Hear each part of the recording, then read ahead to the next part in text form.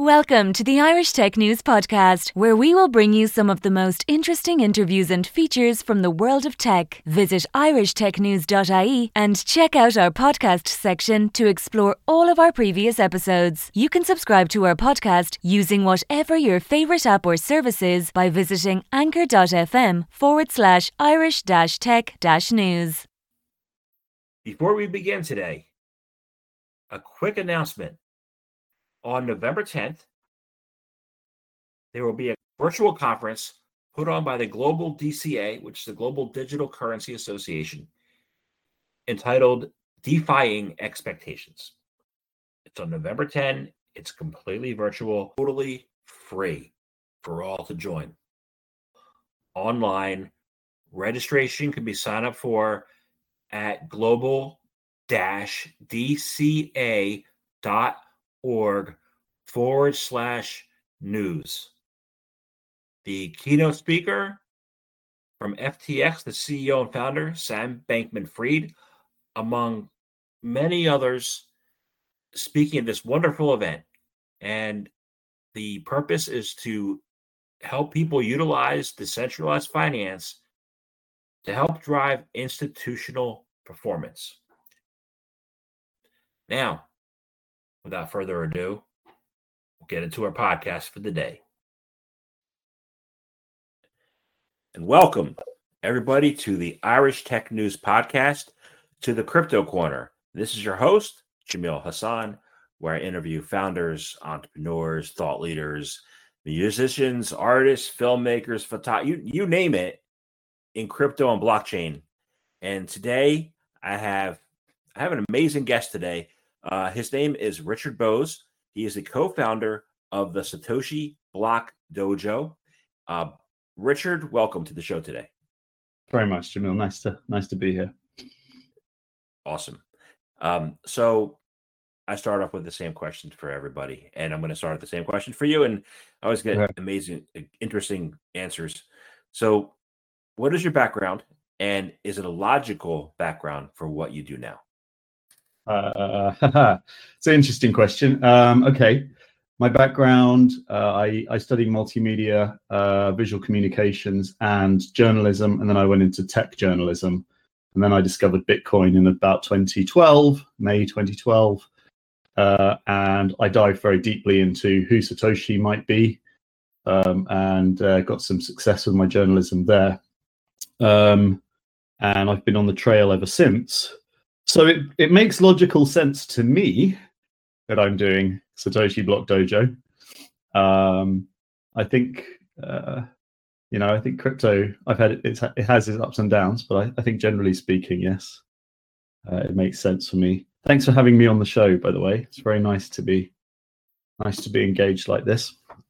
Oh, you're welcome. You're welcome. So let's talk about the Satoshi Block Dojo. Yeah. What is it all about, and what goes on at the dojo? Okay, so the dojo is really a training school for people building on BitcoinSV. BitcoinSV has the largest blockchain out there. I mean, it has I think we're doing 1 or 2 gigabyte blocks regularly now.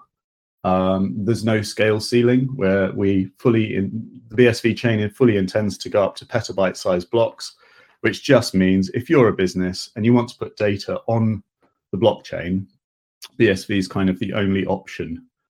And the larger the blocks get, the cheaper it gets to put data on the chain. So the more data you can cram on there, the lower price you can charge consumers. And eventually that cost gets so low that it gets extremely competitive, and you can do all sorts of things on BSV that you won't be able to do on other chains. So it's just business logic. It's straightforward, pure and simple business logic. All of the businesses in the world can fit on BitcoinSV, and they can't fit on any other chain. So the dojo is there to encourage people to build on it, to fund them. We're offering 10 grand cash and a 12-week training program. We offer lots of sort of mentors and mentorship. We've got a technology partner that's offering tuition in coding, multiple APIs that you can plug into in order to compile stuff onto Bitcoin script. That's our technology partner is called Vionex, and our CTO Robin Coates is the recipient of the Satoshi Nakamoto Scholarship. So he's in fact sort of Craig Wright's prodigy fundamentally. And he's a genius, frankly. He's doing genomics at PhD genomics in Cambridge College at the moment. So yes, we're providing an awful lot of technical support to our startups. So that's part and parcel of the dojo. Is that's sort of an introduction there? Obviously, we've got a fantastic team, which I'm happy to talk about. If you'd like to know more about them. Let's talk about it. Okay. Our CEO is called Craig Massey. Craig is a serial entrepreneur. He's a tech entrepreneur. He's on his eighth startup. He's done 7 previous startups, 5 of which were successful, and I think 4 of which were multi-million-dollar exits. So he's a very successful tech entrepreneur. He's very enthusiastic about the prospect of the dojo. Fundamentally, we offer capital and support to our startups. So we take 10% equity in return for our capital and support. That's Craig Massey's brainchild, fundamentally. He is the driving force behind this. So he's offering lots and lots of expertise and mentorship to new entrepreneurs in terms of how to create their businesses, how to find customers, how to database and create sales targets, how to do a financial model, all of those kind of things. So Craig's really the powerhouse behind building the businesses. We're planning to build 250 businesses in 4 years. So we'll be like the tech stars fundamentally of blockchain. The reason we've got such big ambitions is simply because the ambitions of BitcoinSV are just so vast. I mean, there's just so much opportunity there. We think that it will be the new layer for payments, a replacement for TCP/IP, and that all bank-issued cash will go over it. Well, not perhaps all, but lots and lots of bank-issued cash. Enough digital currency for 8 billion people, digital fiat currency. And so as a consequence of that, we actually think that everybody will start building services that settle on the blockchain. And that's why 250 companies, just because it's an enormous open playing field for anyone to build new businesses. The economics behind that are fairly straightforward. We think someone like Visa or MasterCard can settle a payment for maybe under a penny, maybe around a penny. They're charging their consumers maybe 30 pence for using their network. If Visa and MasterCard are customers, they can charge, the network will charge them about 1/1000th of a penny instead of a penny to settle that transaction, which means they can charge their customers, I don't know, 1/10 of a penny, and they would still make 100x on their business, but they would be saving their consumers 30x or even more than that, maybe 100x. So it's a win-win situation for payment providers. It's a win-win situation for consumers. It's a win-win situation for us. And the profit margins are so vast that it seems like a no-brainer that everyone will end up on BitcoinSV. Now, it's a gamble, but there it is. That's the market. Awesome. So let me ask you this. So everybody wins. And if entrepreneurs want to build on BSV with you, what kind of background do they need in coding in order to do that? So, I mean, ultimately, we're looking for 2-person teams. We think 1 technical person who can code and 1 business brain. Now, it's not entirely necessary for that. We can accept 1 entrepreneur, and we can do all the coding, abroad in Pakistan or India or wherever. We can outsource the coding. That's not too much trouble. They get technical support from Robin inside the dojo, and they get access to the APIs and all that kind of stuff. If they can't use that, then obviously they can use some of the budget that we give them to contract a team overseas and use the tools that we're providing. So they don't have to be super technical. What we are interested, although of course, here's the thing about this. If they are technical, there's an enormous amount of building that can be done on BSV. It's an open playing field. I mean, fundamentally, you've seen what the kind of development that happens on Ethereum. The kind of technical development that's been happening on Ethereum a lot of it has been problem solving because Ethereum has so many fundamental design flaws that need solving and that actually can't be solved. They're fundamental. But what we've seen is a lot of building out of tooling then to try and solve those problems. BSV is slightly different in that it doesn't have those sort of fundamental flaws. It scales by design, and it's got its regulatory model in order. It's got its economic model in order. So a lot of that stuff doesn't need solving. What we do need to do on BSV is build out the kind of layers on which you can then build things. So it's similar to Ethereum. There's lots of work that needs doing. So the more technical you are, the more profit there is to gain, because you can be building tools for more people. So you don't have to be technical to join the program, but the likelihood of making bigger businesses that are more profitable, it's exponentially increases the more technical you are. Great. So you mentioned Ethereum. So let's talk a little bit about Ethereum, right? In your view, BSV functions better than Ethereum, and why is that? Ethereum has a sort of serial processing model where all of the nodes have to process all of the data that comes in every 10 minutes per block. So they have to kind of make sure that it's an account-based model. They have to make sure that all of the accounts link up. And so they process those accounts in serial.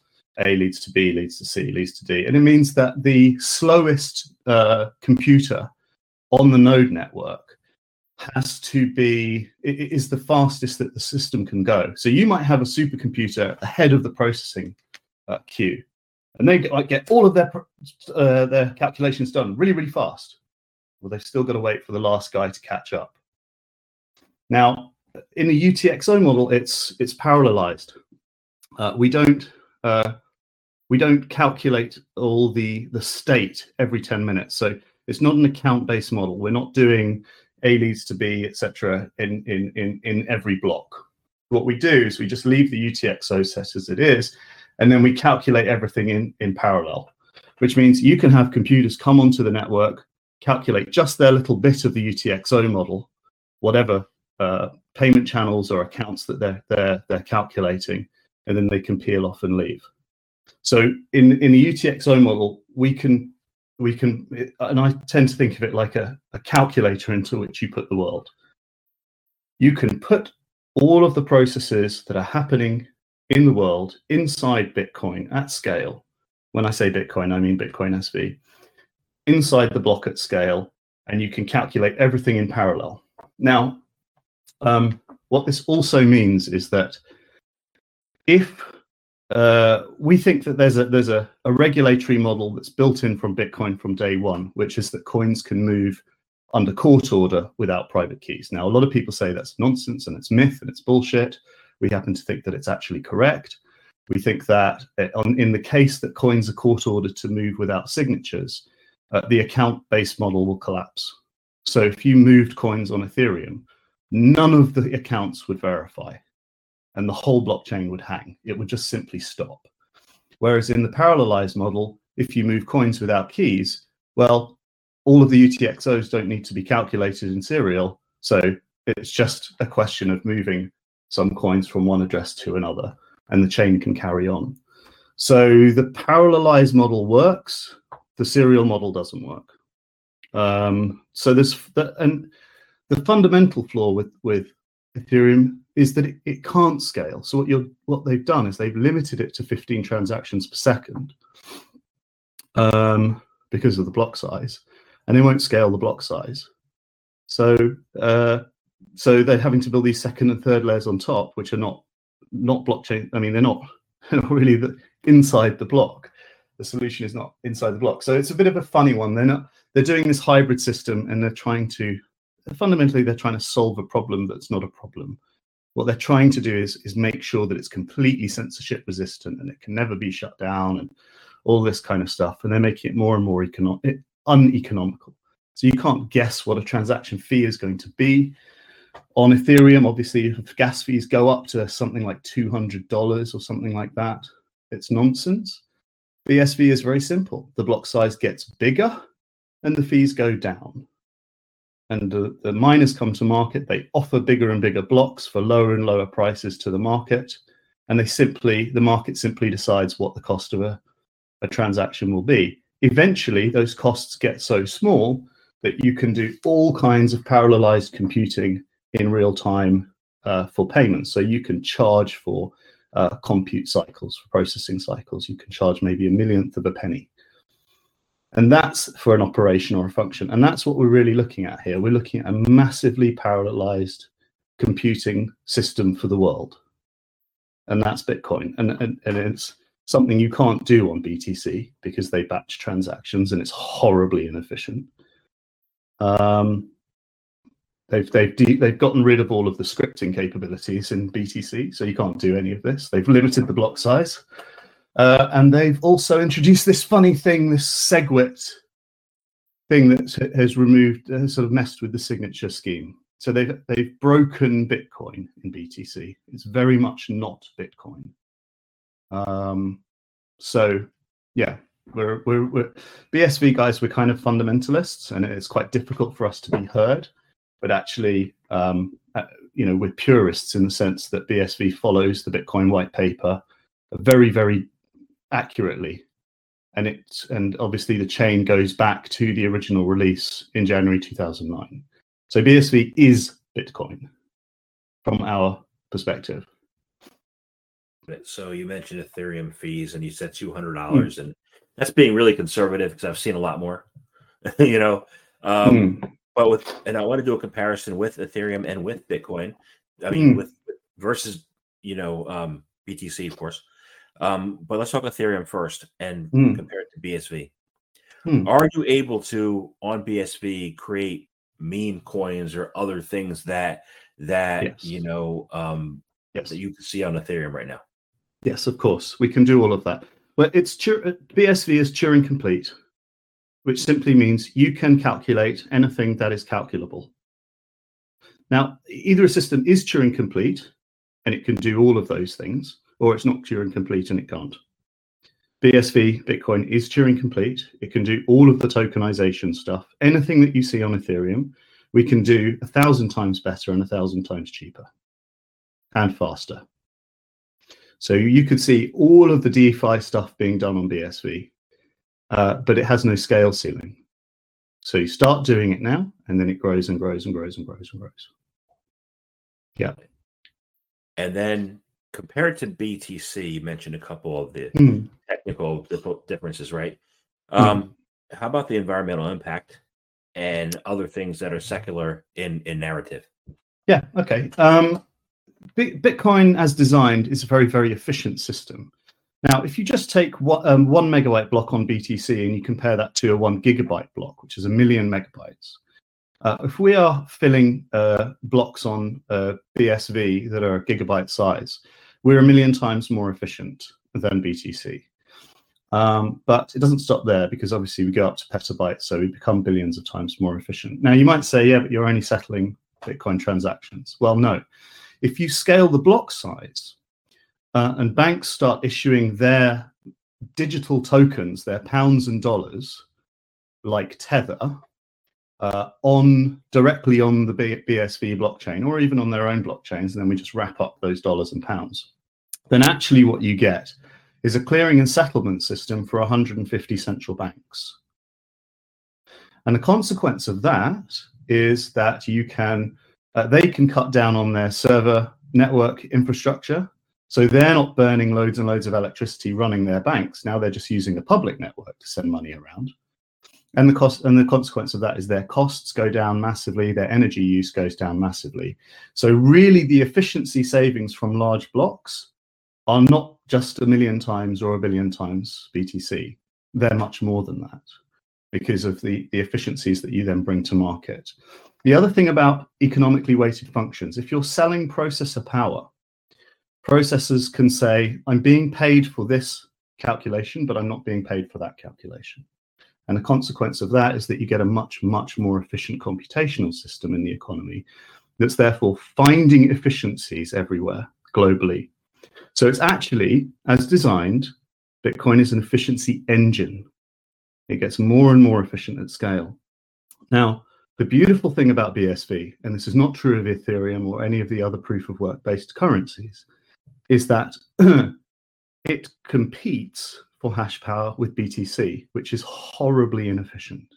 And if you think about what BTC is doing, it's burning loads and loads of energy in pursuit of this rather perverse crypto anarchist utopia libertarian sort of thing, where we want to get rid of the government and we want to get rid of law and we want to protect criminals and all this kind of stuff. So you just ramp up the energy use to protect all the wrong people, the financial criminals who are stealing money and people who aren't paying taxes and people who are trying to get away from the government and away from society and live in their own little castles and citadels and islands and bullshit. And you're trying to use all that energy to protect these people. Well, eventually, all of the energy gets sucked into completely the wrong ends. It's a very bad system. Now, so it's actually important that we compete. So BTC actually is a fork of Bitcoin, where they're doing this really perverse sort of crypto libertarian anarchist project. They have tried to co-opt all of the energy into their project, but Bitcoin competes with them. So BitcoinSV is a competitor, and there can only be one of these networks at scale. So if you have a petabyte-sized block that is settling bank transactions of millions or billions or trillions of dollars every 10 minutes, then even if the payments in Bitcoin are very, very small, I'll calculate. So you might send, for example, $10,000, but it'll cost you a penny in Bitcoin, or 1/100th of a penny in Bitcoin. If you have millions of those payments a second, we're calculating that the returns to miners are much, much greater than the returns to miners on BTC. And as a consequence, miners will switch over from BTC to BSV, and they will start mining BSV, and BTC will die quite quickly. Now, we don't know when that will happen, but it probably will happen because we live in a data economy and data is so valuable. So if we're putting data inside the block and it's getting secured by miners eventually, that's the end result. So we're very unpopular because we actually want to stop BTC. We think it's an enormous, inefficient energy hog. Ethereum won't do that at scale. None of the other ones will, because they don't compete. So that's why we're so unpopular, frankly. Interesting. And because of that unpopularity, I guess when I go to CoinGecko as a message at the top, it says BSV has received a 51% attack. Can you explain what that was and how you've mitigated that, or what the current state is of that previous attack? Sure. I mean, the attacks have occurred quite frequently this year. I don't know that any of them have been successful. Miners typically communicate quite well and are well known on the network. So if some miner is deliberately trying to game the network, they just get shut out. There was a series of attacks earlier this year. Certainly, most of them were mainly social media attacks. So they were attacks designed to scare people off the protocol, designed to get exchanges to delist them and exchanges to think that BSV is insecure. It's not insecure. It is the 51% attack. You can always trace the funds. I think in the one that was successful, it was an exchange that wasn't running KYC on its customers. So somebody did a 51% attack, they sold their coins, and then they got them back again. And because the exchange wasn't doing KYC, they don't know who ripped them off. So what it means is, if you're an exchange, you need to do KYC on your customers. Otherwise, you've got a massive liability. So yeah, the 51% attacks are hard. The being delisted off exchanges is hard too. But what you have to understand is that if Bitcoin succeeds, if BitcoinSV succeeds, if Bitcoin from the white paper succeeds, all of the other cryptocurrencies fail by default. And all of the exchanges make money on swapping and exchange fees. They make money on exchanging shit for other shit. So all of their businesses are threatened by BSV. Now, what you can do is you can build exchanges that settle on BSV, which people ought to be doing, frankly. But I think that comes a little bit later. But the point here is, with the internet stack, you've got your Ethernet hardware at the bottom. You've got TCP, then you've got IP, and then you've got your application layer. Bitcoin is a replacement for TCP. So we only have there's only room for one protocol there, and that's why I say it scales and all of the others die by default. Back in the 90s, there were 5 or 6, maybe even as many as 10 different competing internet protocols. Well, we only have one now. We're all on TCP, and there's a good reason for that. We have a common protocol, lingua franca, for everybody who's doing business on the internet. And the same will be true of cryptocurrency. There'll just be one, and then inside of that, we'll have hundreds and thousands and probably millions of different currencies, fiat currencies, community currencies, tokens of all flavors. But there'll be a single protocol. And then we can write other protocols inside of that. In the same way, we've got SMTP for email and other protocols that do other things on the internet. That actually makes sense. So it's a little scary. That makes sense. Wow. So let's talk about the elephant in the room then with BSV, right? Because you mentioned social media, and you think of, when I think social media, I think in quotations, multiple quotations, influencers, right? BSV has a stigma associated mainly due to Craig Wright calling himself Satoshi for a number of years, right? So BSV's gotten a bad rap, and especially from BTC maxis. How do you debunk the stigma? I mean, Wright's approach is just to go and present his evidence in court. So COPA, the Crypto Open Patent Alliance, have brought this injunction against Wright in a UK court, I think starts in January, to stop him from claiming to be Satoshi. And my understanding, and by the way, I've been a very close and dedicated student of Dr. Wright for the last 3 years. I've read not everything that he's written, but I've read an awful lot. I've paid very close attention. I've listened to all of his lectures. I'm in his MetaNet Slack, so I get to ask him questions when I like, and drill down on particular things. He's quite terse, but he often gives very illuminating answers. And he can be rather difficult, but he's also very nice, I think, quite charming, and also very, very bright, terrifyingly bright, and terrifyingly hardworking in a sense, in a way that few of us are. So my impression of Wright, and I say this quite often, is I think he's a historical industrialist along the lines of Edison or Carnegie. So how does one debunk that? I mean, honestly, I spread his theory of Bitcoin videos on YouTube quite widely. I'm always referring to those. Very good lecture series, about 150 hours of lectures on why he designed Bitcoin and how it works and what it does at scale and all of these things. His blog, craigwright.net, is very good. Really goes into great amounts of detail, again, about all of the reasons why he designed it, how it works. That's very worthwhile. Can be very difficult reading.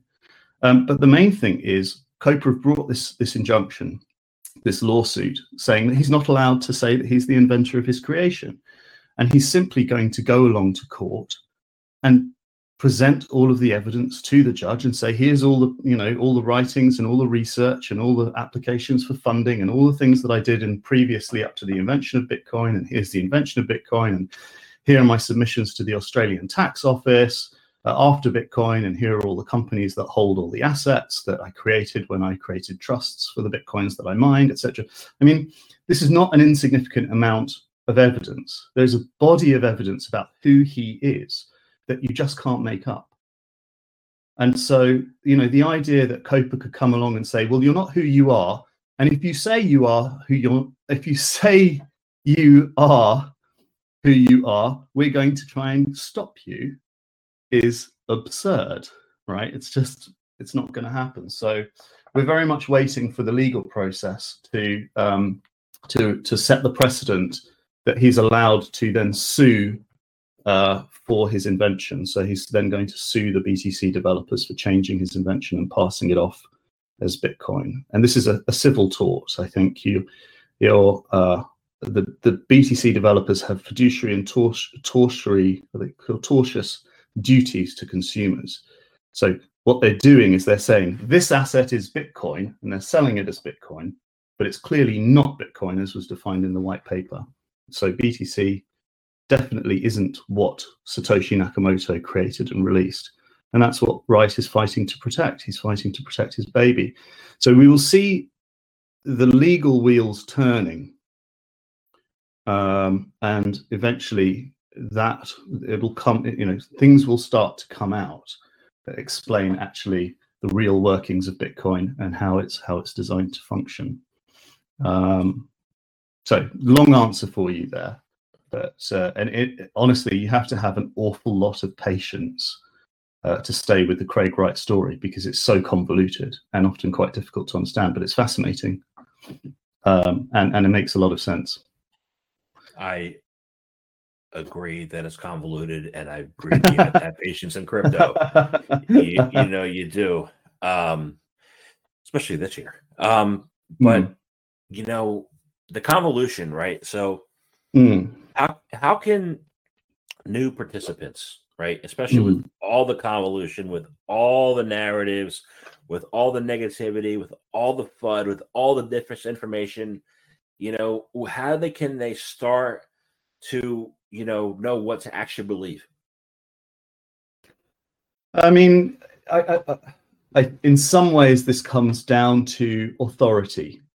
If a court recognizes that Wright is the rightful owner of the copyright for the Bitcoin white paper, and that he's telling the truth, that sets a precedent.